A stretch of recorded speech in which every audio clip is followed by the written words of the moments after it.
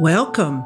You're listening to Now That You Ask, curious answers to life's persistent questions as seen through the eyes of Akasha Halsey. That would be me.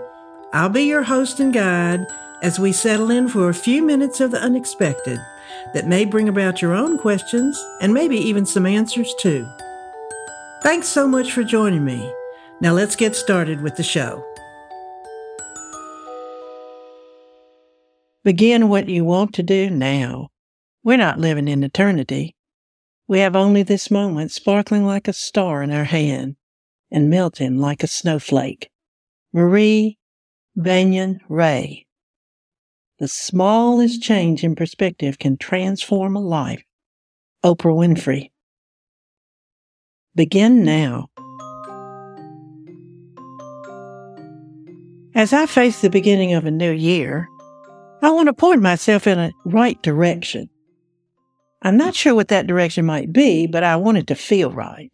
I'm also not sure how feeling right might feel right now, so I'm dancing in the dark with that one as well. Here's what I do know. If not now, when? That road behind me is long and in the distant past. The road ahead is currently shrouded, but beckoning all the same. It's that first step that seems to be so hard. What do I want to do now? I know a lot about how I want to be, how I want to feel, but not so much about what I want to do. I guess I kind of thought at my age I'd get a pass on doing, but apparently not. I can feel the tug on my right sleeve to get up and do what feels right, but again, I'm not sure I can trust that. What I have said out loud to a very few people when I take leave of my senses is that I have a book to write, and I've given myself until June to get it done. I blame it all on a friend that basically dared me to write it right now. And when given a challenge, well, I just can't let that go by. But is this what I want to do? And does it have to be right now? So I'm collecting writings from this podcast, from my 2 one-woman shows, and from writings I just love for no reason at all. Right now, they're in a giant pile, the next step waiting to be taken. What I've told myself is that the next step is having them spread out all around me, waiting for a kind of thematic organization for the book to magically appear. I know in my rational mind this is not the path for most authors, but dang if I don't hate being like everybody else. And at this stage of my life, I don't think there's even a slight possibility of changing the way I do things. If you listen to even a few of my podcasts, you know this to be the truth. So, here I am, knowing I have to begin before help from the universe steps in to assist. And it's that first step that's the doozy. My cat Sid is meowing for me to come sit on the couch so he can sit on my lap. That's a mighty tempting invitation, but I've fallen for that trick too many times to count. If this moment is a snowflake, I don't have any time to waste. But since Sid lives in the moment, he's immune to all my pleas for just a few more minutes at my keyboard. This is how I've resisted doing a book for many, many years, even though I'm kind of intrigued by the idea. It's not about selling a lot of copies or getting famous. It's about assembling stories of who I am and how I got to be here that holds attraction for me. I think I've had an unusual life, and I think it would be enormously helpful to see it in print for myself.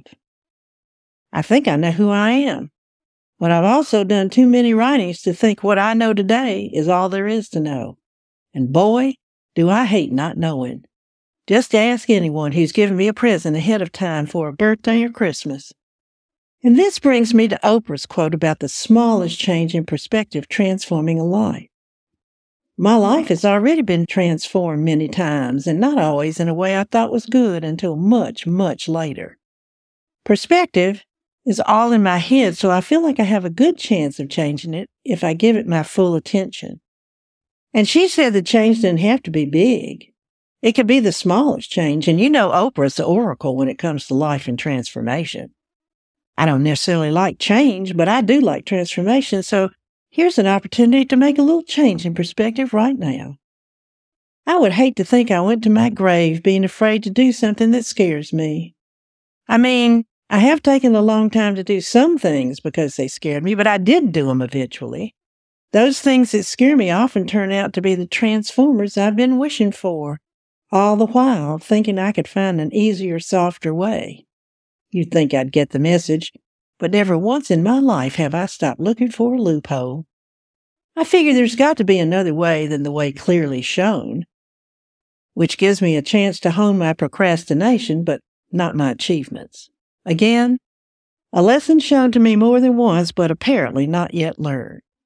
If my perspective is feeling fear, why not choose to sidestep that and leap over into excitement?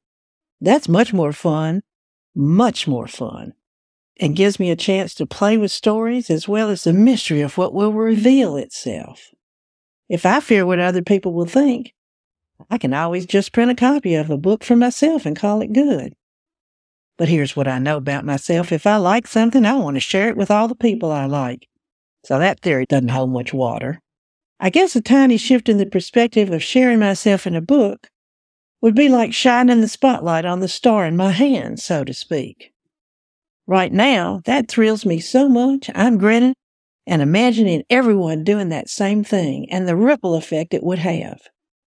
I'm imagining people taking a step in the right direction for them, making a small change in perspective for themselves, just to see what happens. I'm imagining faces filled with happiness, excitement, and sheer joy at seeing who they are. Just like me, I want to see who I am. Don't you want to see who you are as well? It's the smallest change. Don't let your snowflake melt. Thank you for listening to Now That You Ask. I hope you found this episode insightful and perhaps entertaining too. Don't forget to subscribe, and if you enjoyed the show, please take a moment to rate and review it on iTunes. If you didn't like the show, well, I guess you just lost a few minutes of your life. But you might want to try another one. They're all really different. You can also listen to past episodes and subscribe to email updates on nowthatyouaskpodcast.com. Bye-bye for now.